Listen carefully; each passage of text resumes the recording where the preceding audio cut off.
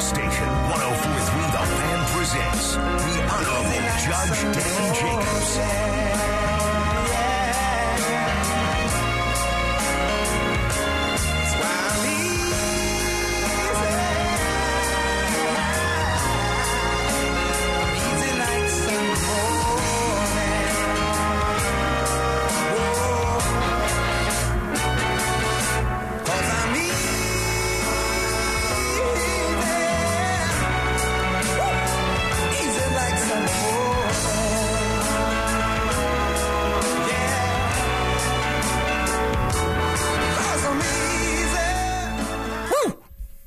Whoa, that was a quick fade, man. You got to let it breathe a little, man. What are you doing, Dante?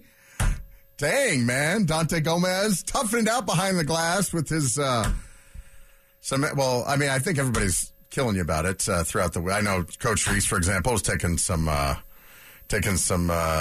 good-natured jabs at you in the previous show. But I missed it. What did he say? I can't remember.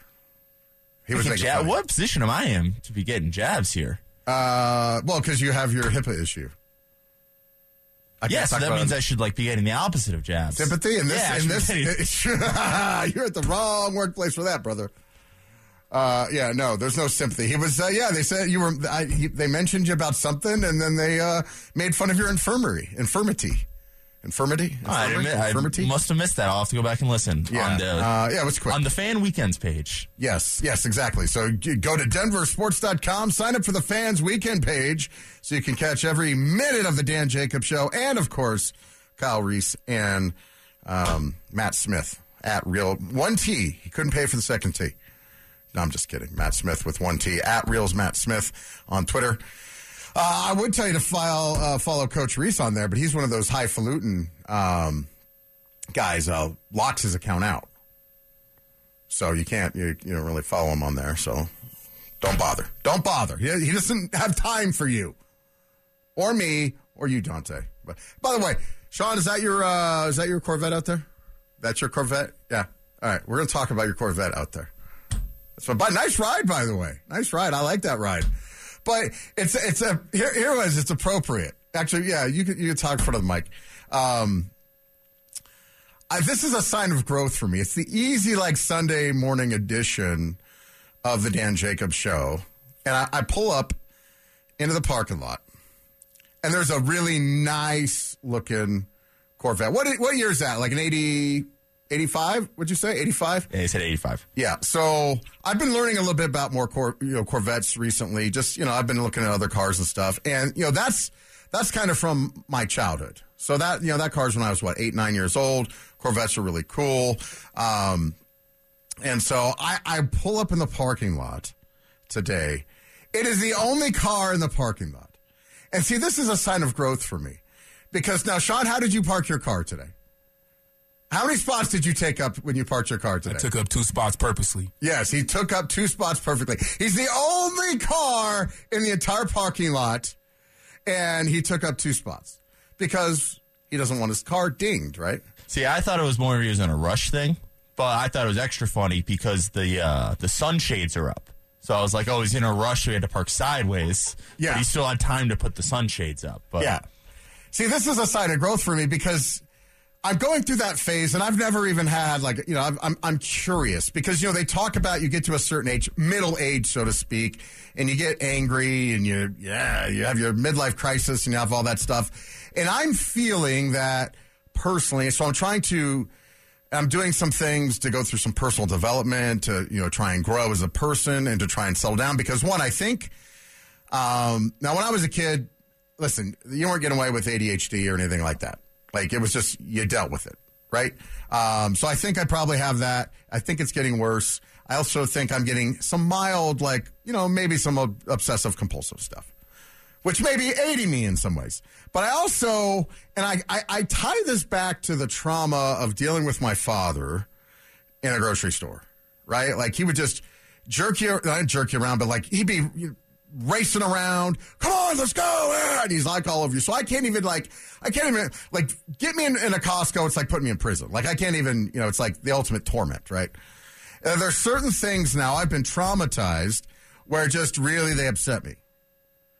And I want to believe that I made some growth here today, because normally watching what Sean did, this young man did today, purposely taking up 2 spots with this Corvette in an empty parking lot, normally that would have set off a rather negative internal dialogue in my head. Like, this, I would have been, MFing this guy who I don't even know. Now it turns out I got up here and I do know this, who it was. I figured it's got to be one of us, right?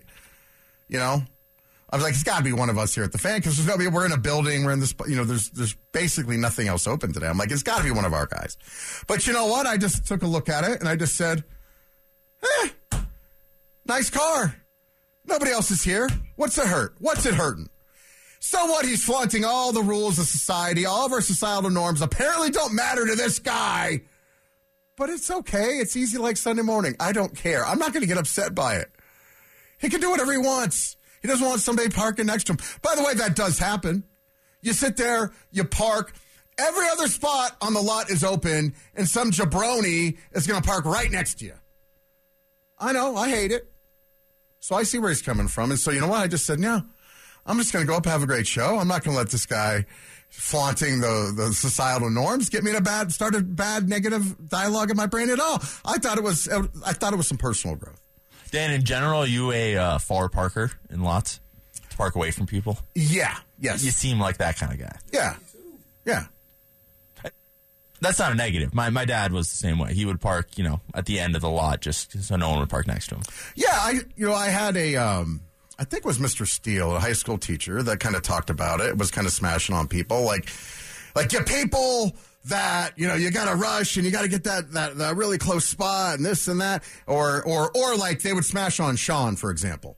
Oh, like Sean's got to take up 2 spots and, other people can't park, which is not the case today. Just park far away and walk so you're not bothering anybody. But for me, it was like, this teacher would talk about just park far away, get a little exercise. And don't worry about it. Don't stress out. People are going to leave you alone because everybody else is lazy and they don't want to walk as far. And it ain't like I can't use the exercise. Now, I've said this a million times. I'm not afraid of walking. I do walk. I walk in the morning. I walk the dogs. I walk for exercise. I park farther in the grocery store so I can park away from people. I'm not opposed to walking. I'm just opposed to walking on the golf course. When you play golf, you play like a man and you take a cart. You don't play on the weekends, and you don't walk. That's the one of the few places where you don't walk. You take a cart.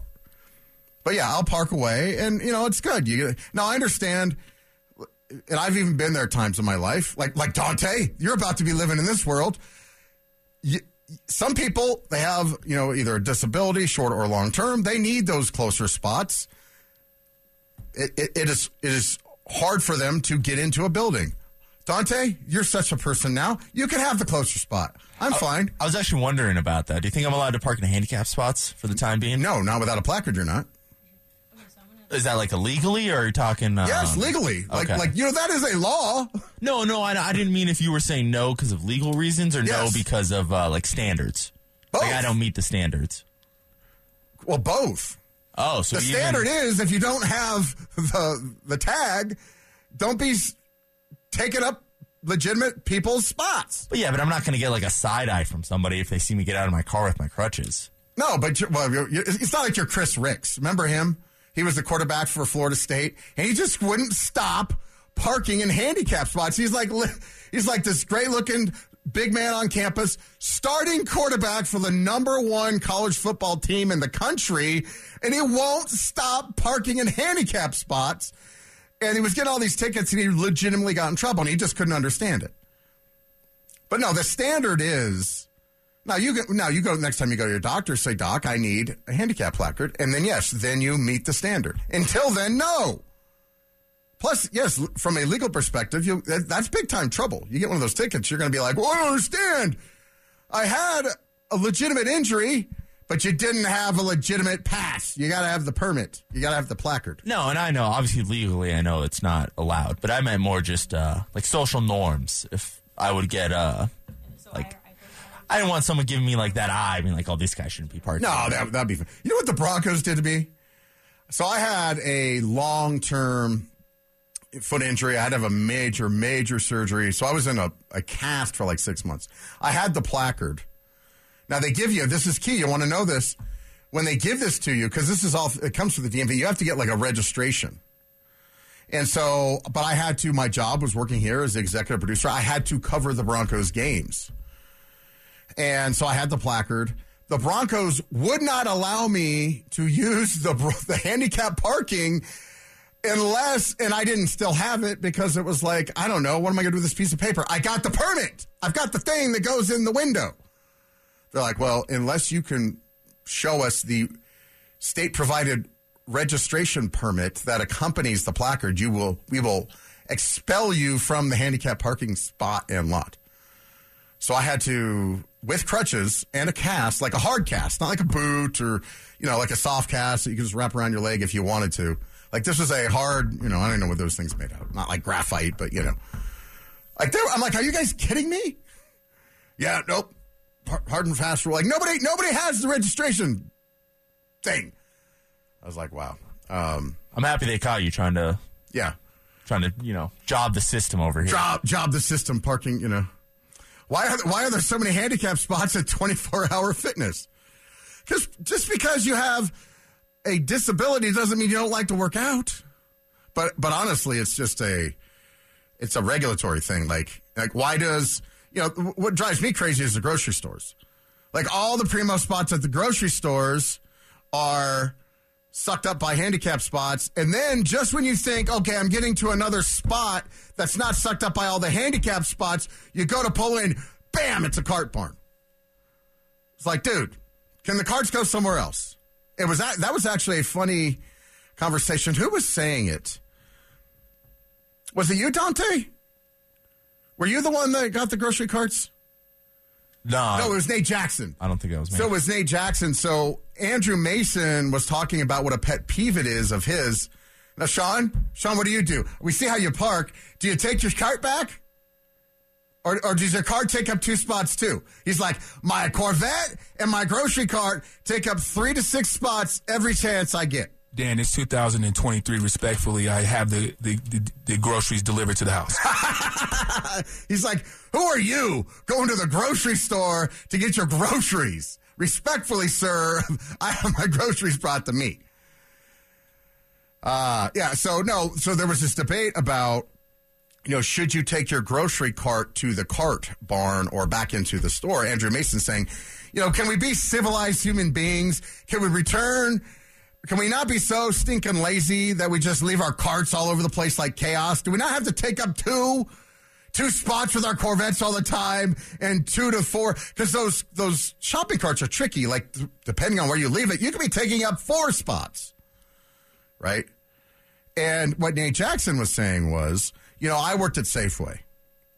And it was actually a nice little respite. I got to get outside for an hour every day during my shift. I got to go outside and, round up all the carts, and it was actually nice. I was outside making bucks, getting some fresh air, getting some exercise, rounding up the carts. So I actually didn't mind if there was some carts straggling out there, which I can agree that would be nice, right? But the problem is not that, we're trying to disrespect you as an employee. The problem is that these carts take up parking spots. That's all. Sort of way. So yeah, it's is this the complain about everything Sunday morning? No, it's the easy like Sunday morning, which you have to understand. This was personal growth for me. It didn't bother me. Can't you tell? It did not bother me that the Corvette was taking up 2 spots. I'm fine with it. It didn't start a negative dialogue in my head. This is a sign of personal growth on this easy like Sunday morning edition of the Dan Jacobs Show, which, by the way, I have an exciting update to share on our grounding experiment that we were talking about. All you guys were calling me QAnon conspiracy theorists. And I have an exciting update, which we will share later in the show. But coming up next, we will check in with Nuggets had a nice, exciting draft night. They used up all their draft picks, all that stuff. He was hosting the morning show just a couple days ago. Our Nuggets analyst and expert, Chad Andrus, joins us coming up next.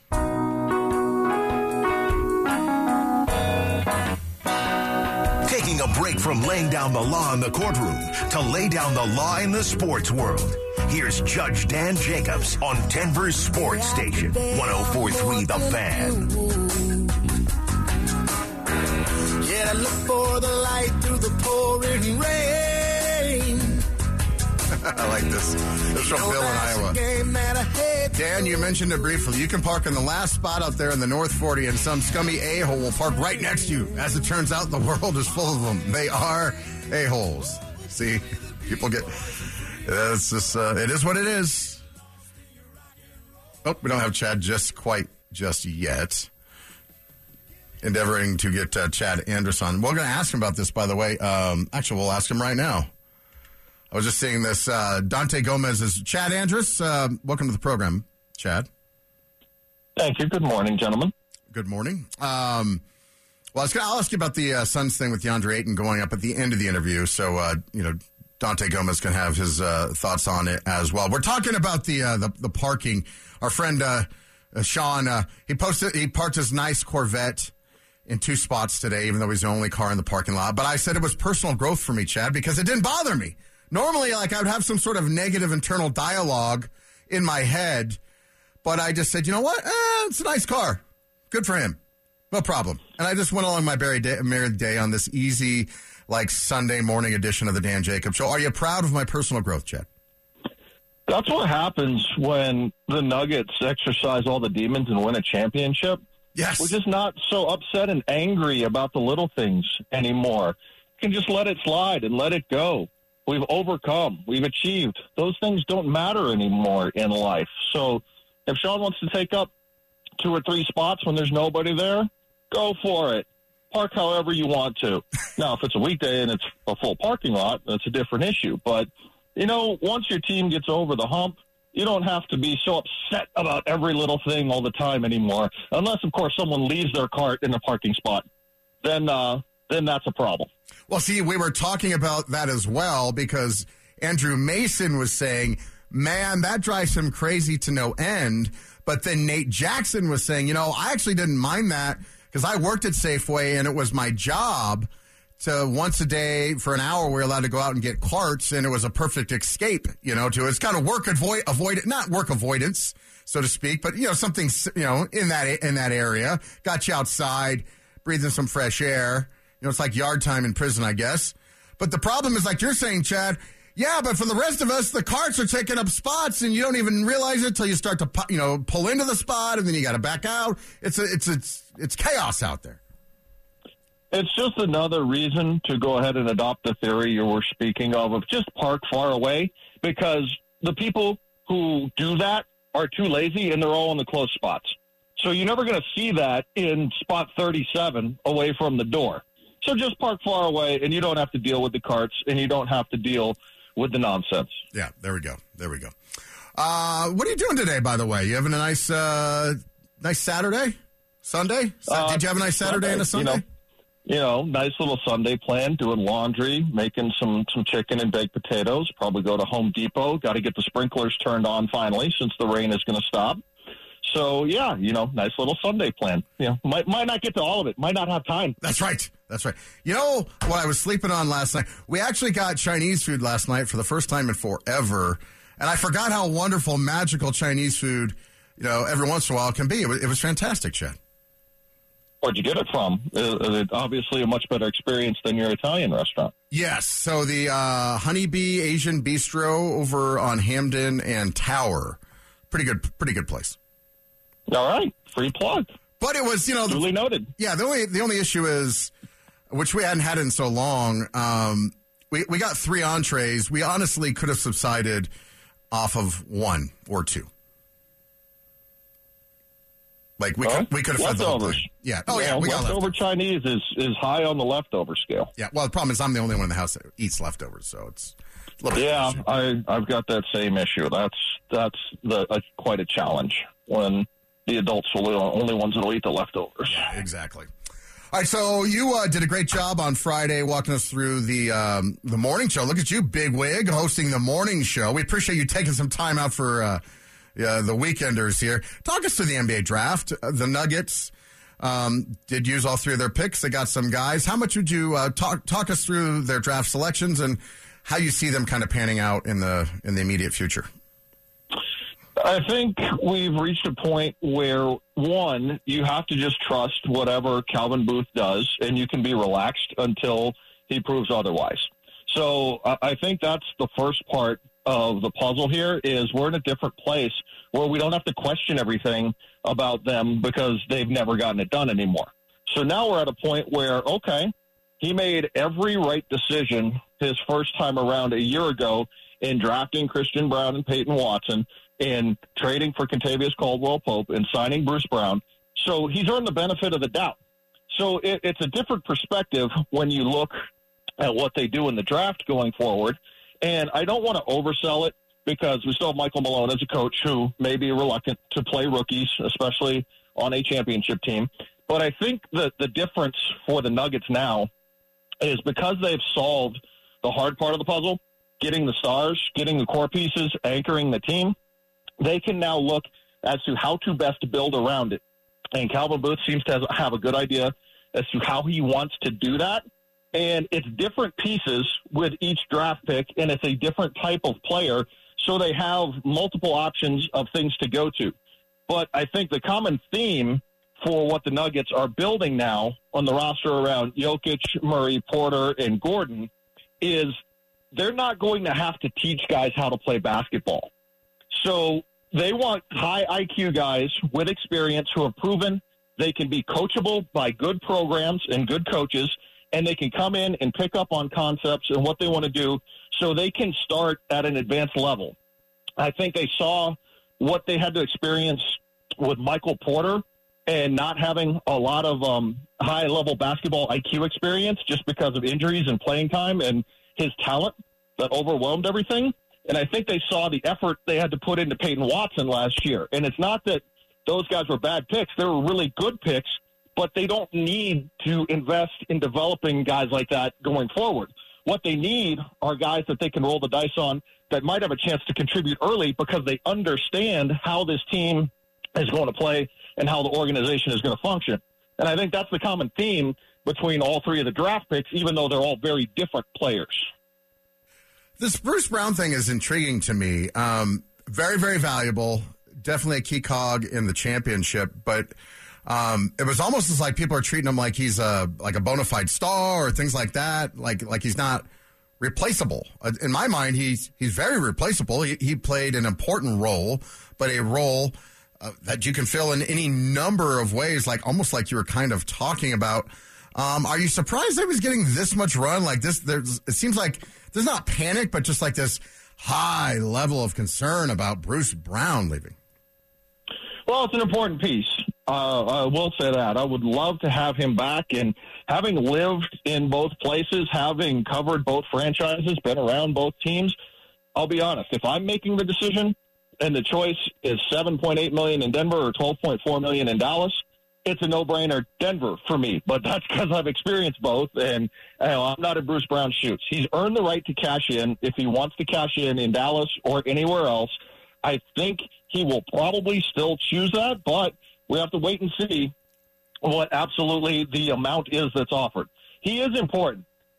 It's not that he is not replaceable, but I don't know if he's immediately replaceable. It might take some time to find somebody who is going to grow into a role that can kind of replace the production, but it's not going to be in the same type of way that Bruce Brown played. So, yeah, I certainly wouldn't overlook it. It is very important to this team going forward because if he does walk, they are going to have to find someone else on this roster before the season starts. But is it part of the plan moving forward? I'm just asking that, okay, we want to do a little bit more of a development approach. We're not going to stress ourselves in that, Murray, particularly Jokic. I just don't know how it's sustainable that Jokic plays these type of minutes for the next 5 years. He's just been grinding himself out. It's hard when you're 7 foot tall and you weigh 265 pounds. It is hard on that type of body. Is there, I know people bristle the load management thing, but I thought you and I had talked about it. Like, is there, as long as there are winning games and it's easier to win games on a nightly basis in the regular season. As long as they're able to do that at a good enough clip, will they be developing more talent than we're used to? Is that part of the role so that it's part of the plan so it's ready by the playoffs? Or is it no, well, another thing you've talked about is, hey, we can attract guys with that veteran level exception or whatever. For Bruce Brown in particular, we need to replace him with a more known commodity. You've got to replace him with a guy that can take the minutes and you can trust. And I think there are some people who believe that Jalen Pickett could be that guy almost immediately, the way Monte Morris was as a second-round pick and came in and was immediately a backup point guard. Jalen Pickett is a 5-year college player. There's a chance he could do that, but I don't think you can rely on that.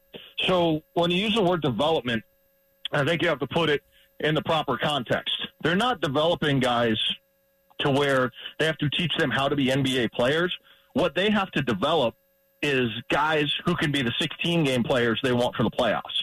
So ideally, you're probably only going to have a similar 8-man rotation when you get to the postseason next year, but you want to have at least 2 or 3 more guys that you could put in the game and trust if you needed to. If there's foul trouble, if a guy gets injured with a twisted ankle for a series. So you would want to have a little bit more depth there that is available to you, whether or not they're actually in a playoff rotation. And I think that goes back to why you're seeing them draft older, more experienced guys that have high basketball IQs. So when you're talking about development, yes, it's spending the regular season getting those guys to be ready so they are trusted for a playoff rotation, not developing them and we got to teach you how to be an NBA player. So now, though, this roster is ripe with guys that Nuggets fans are going to want to see, right? Watson, Christian Brown, the shooter, Strather. There's probably 5 or 6 guys now, young guys that we're talking about could be developed, and we're seeing more of them. But realistically, how much is that actually going to happen next year? That depends on Michael Malone's willingness to put them in the regular season, because there are a lot of Tuesday nights in Houston and Oklahoma City and San Antonio in February. And I hope he is more willing to give them minutes and either reduce or eliminate some nights for Aaron Gordon, Nikola Jokic, Jamal Murray along the way. I don't know that will be the case. I'm hoping that the focus is more of a top 4 seed for first-round home court than it is necessarily win the West for home court or best overall seed where they're wearing those guys out. I would prefer them to develop those guys, the younger guys, through the regular season so they can have more guys that are 16-game ready when the playoff comes, regardless of what seed they get.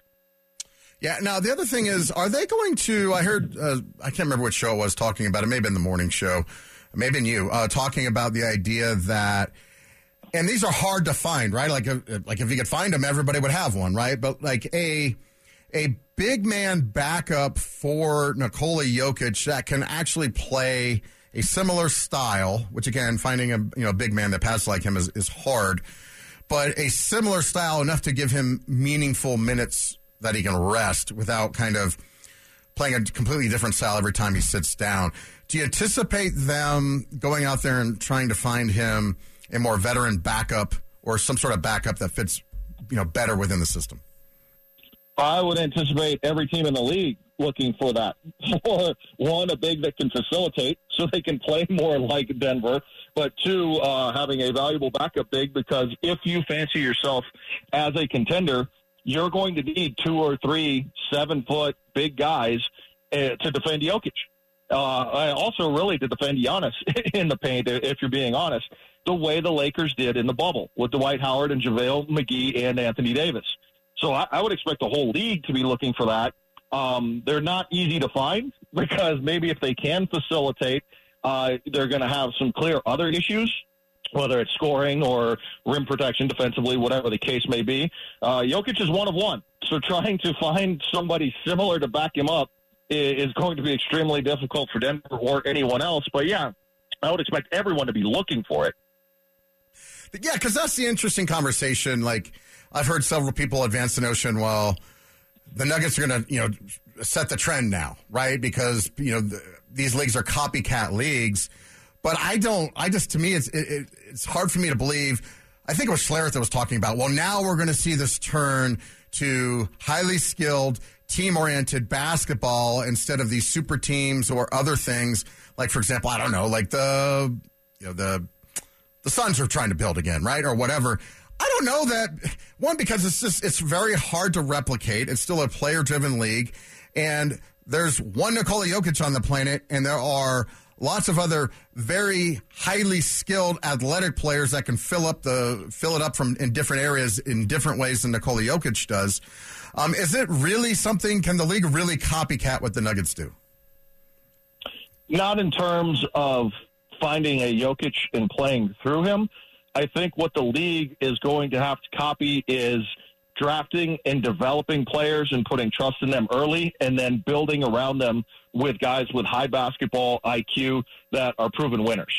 And you heard this theme in some of the draft coverage on Thursday night in talking about Miami and Denver and Golden State and some of the other teams near the top in terms of drafting guys that fit what they do, even if they are not ranked, let's say, on a prospect ranked athletically that high on most people's boards, right? There may be somebody who is a 60, 70, 80, 90 range prospect, and they're drafted in the 30s because what they do is an exact fit for a team that is in contention.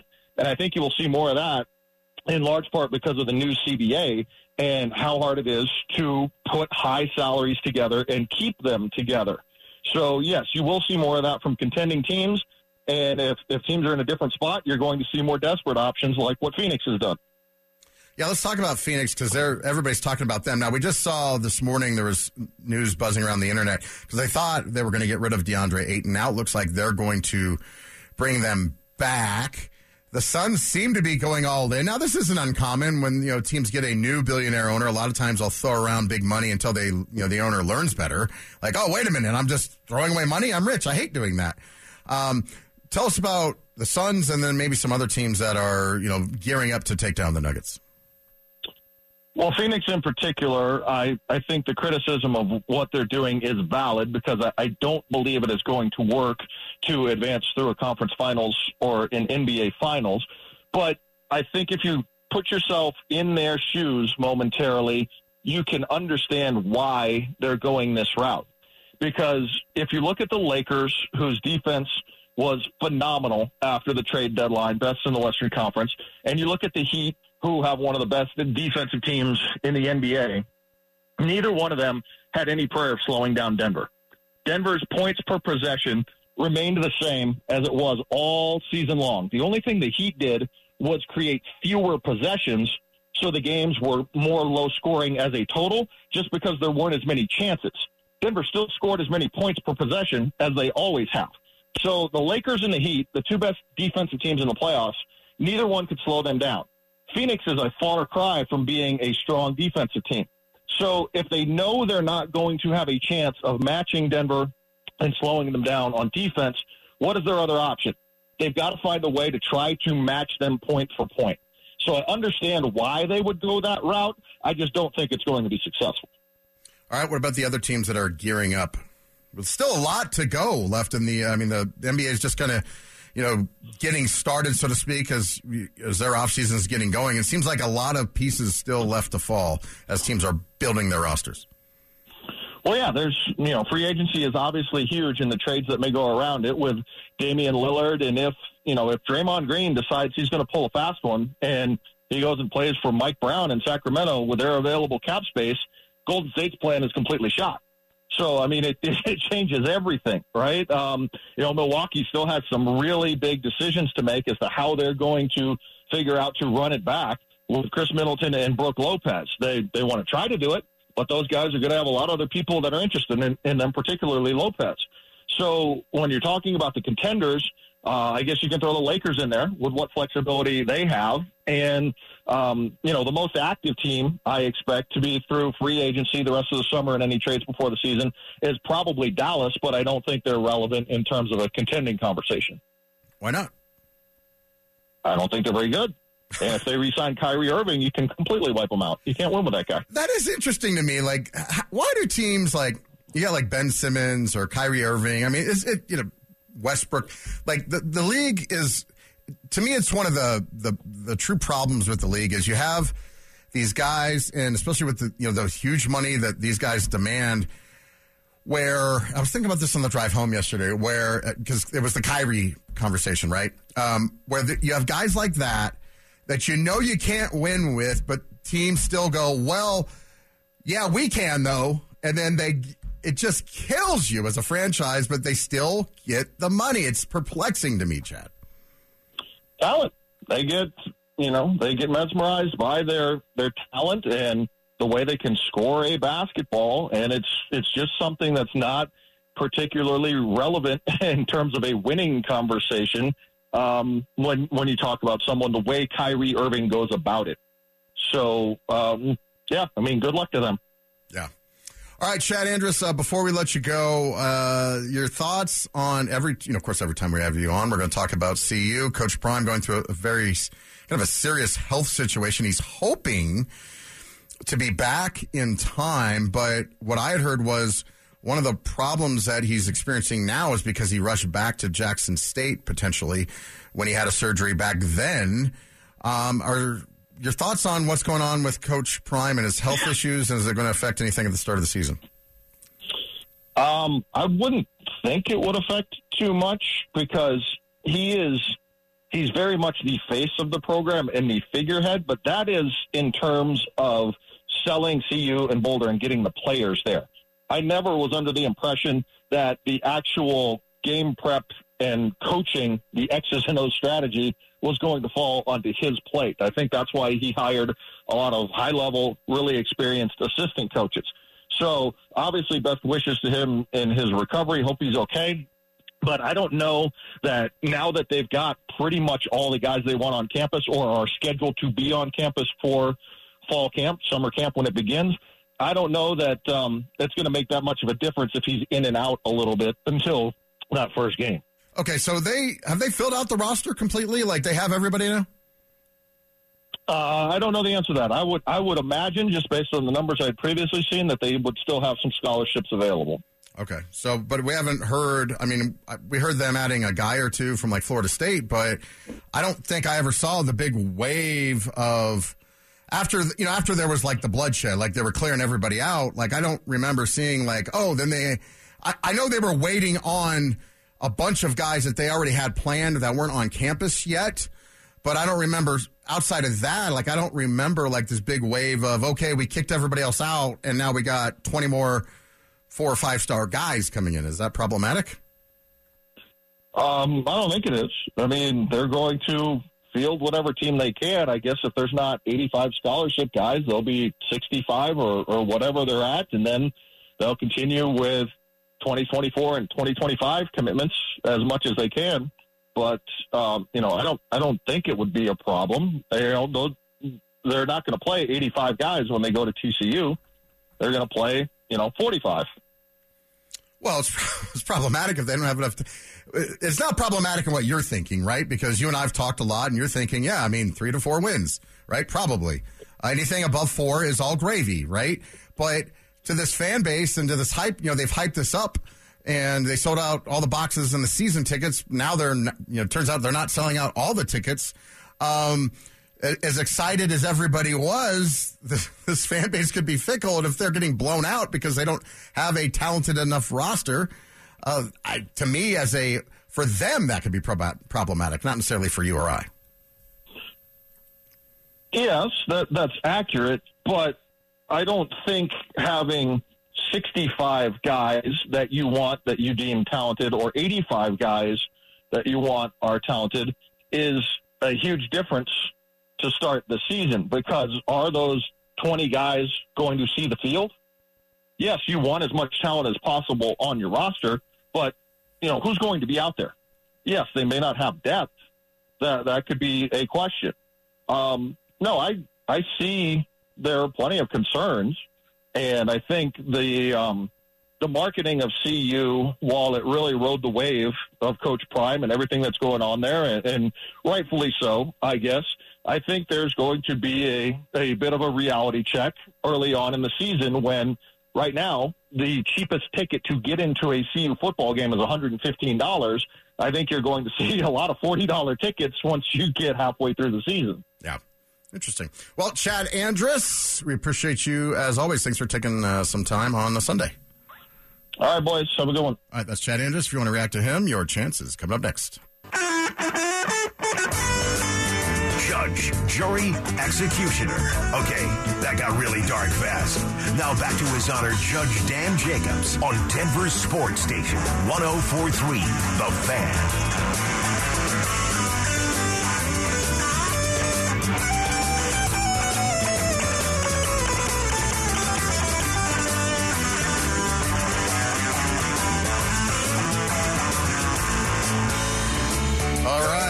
Thanks to Chad Andrus. Join us. We'll get to a text here. Ramaslaw.com text line 303-713-1043. We were talking about Chinese food. Somebody says Honeybee. That's where we went last night. It's a Chinese food place over the Seven Hills area, over by Movie Tavern. Says Honeybee has the biggest portions out of any Chinese restaurant, and it's delicious. It's good. That's obviously why we went there. But yeah, it was humongous. I mean, it was $75, which is, it was quite, little pricey, but there was so much food. It was just literally, see, here's my thing though. Like you get the wontons, the China, the crab rangoons or whatever, those cream cheese things. You got to get 2 orders of those because, those are the big hits, and you get one little 6-piece order and they're going to be gone and everybody's going to be unhappy. So you have to get 2 of those. So that drives up your bill. And then my problem is I always like that combination fried rice. And so that's an entree unto itself. You got to get that. And then, but what we noticed was we really, because you get the chicken dishes, we all could have shared one. You got the rice, you could have done that. Could have shared that. Dan, for me, it's more important to keep Bruce Brown on the team simply because there are 5 to 7 main players on the team as opposed to football where there's 22. I think chemistry is more important in basketball. That's from NoCo Dan. Well, yeah, but Bruce Brown, I don't want to diminish anything he did. He's a phenomenal player. He was a key cog in what they did. But to me, like the NBA is full of guys like Bruce Brown. Like you can find the guy that can come in and play that role. You just got to go out and find him or develop him. Like, do they have a guy like that on the roster right now? Not sure. Maybe the point guard that they drafted could be that guy relatively soon. I'm not sure. Again, you're not asking a guy. You're asking a guy to come in and play 15 or 20 minutes. Maybe 25 minutes. We're not talking about a guy that's going to come in and play 30, 35, 40 minutes. And it's just weird because it's all of a sudden like Bruce Brown is like this. People are just like in panic mode. And it was just he's a role player. I found it kind of funny because people were making the comparison between him and Nazem Kadri. Like, Nazem Kadri, I think, more than any other player, was the reason they won a Stanley Cup last year.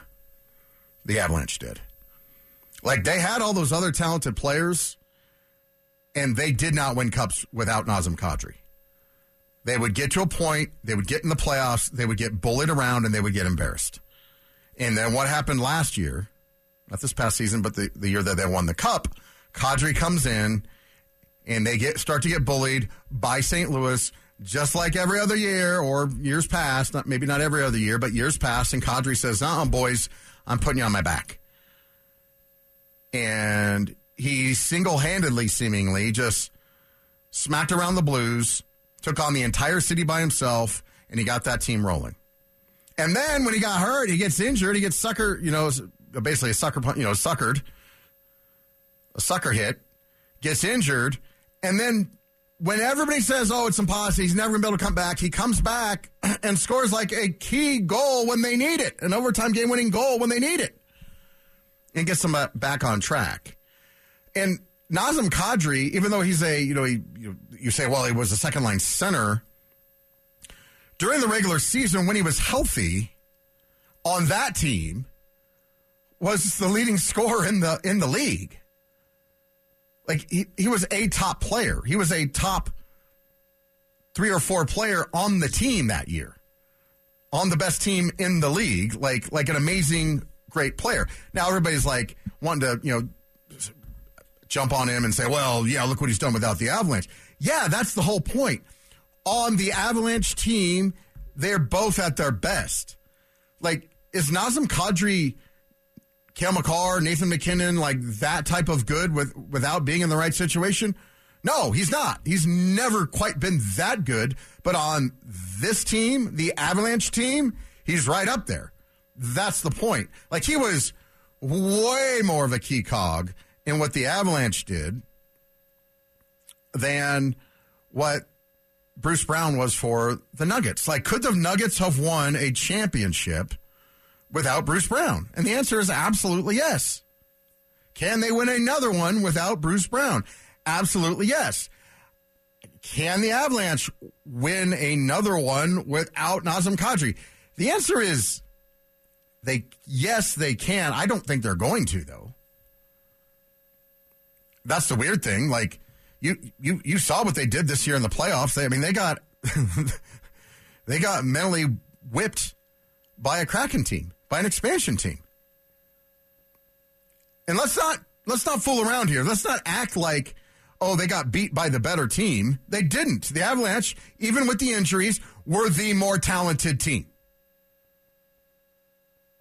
But they were missing that Nazem Kadri type element, which was weird to me because in years past, Nathan MacKinnon had seemed to be lacking some of that type, playoff type toughness and intensity, and he wasn't this year. It wasn't on MacKinnon, but they just got beat mentally, and they didn't get beat mentally when Nazem Kadri was on the team. So I think the Avalanche run, although they'll be competitive and they'll have some nice little runs, I don't think they'll be one and done every year. I think their run's over. I think they got one cup. And I think the Nuggets, even with losing Bruce Brown, assuming that happens, have a much better opportunity to win at least another ring or two. So this comparison of between Kadri and Bruce Brown is like, whoa, it's not even the same thing. It's like, Pulp Fiction. It's not apples to apples. It's not even the same stinking sport. So, all right. Good stuff there. We'll get to a couple more texts. Some of you guys want to take some issue with some of that stuff. Also some CU stuff there. And then I want to get into this. I heard another show. Actually spent quite a bit of time on it. This kind of war on the media with Sean Payton. And I'm a Sean Payton guy, but does it make sense? We will get into that coming up next.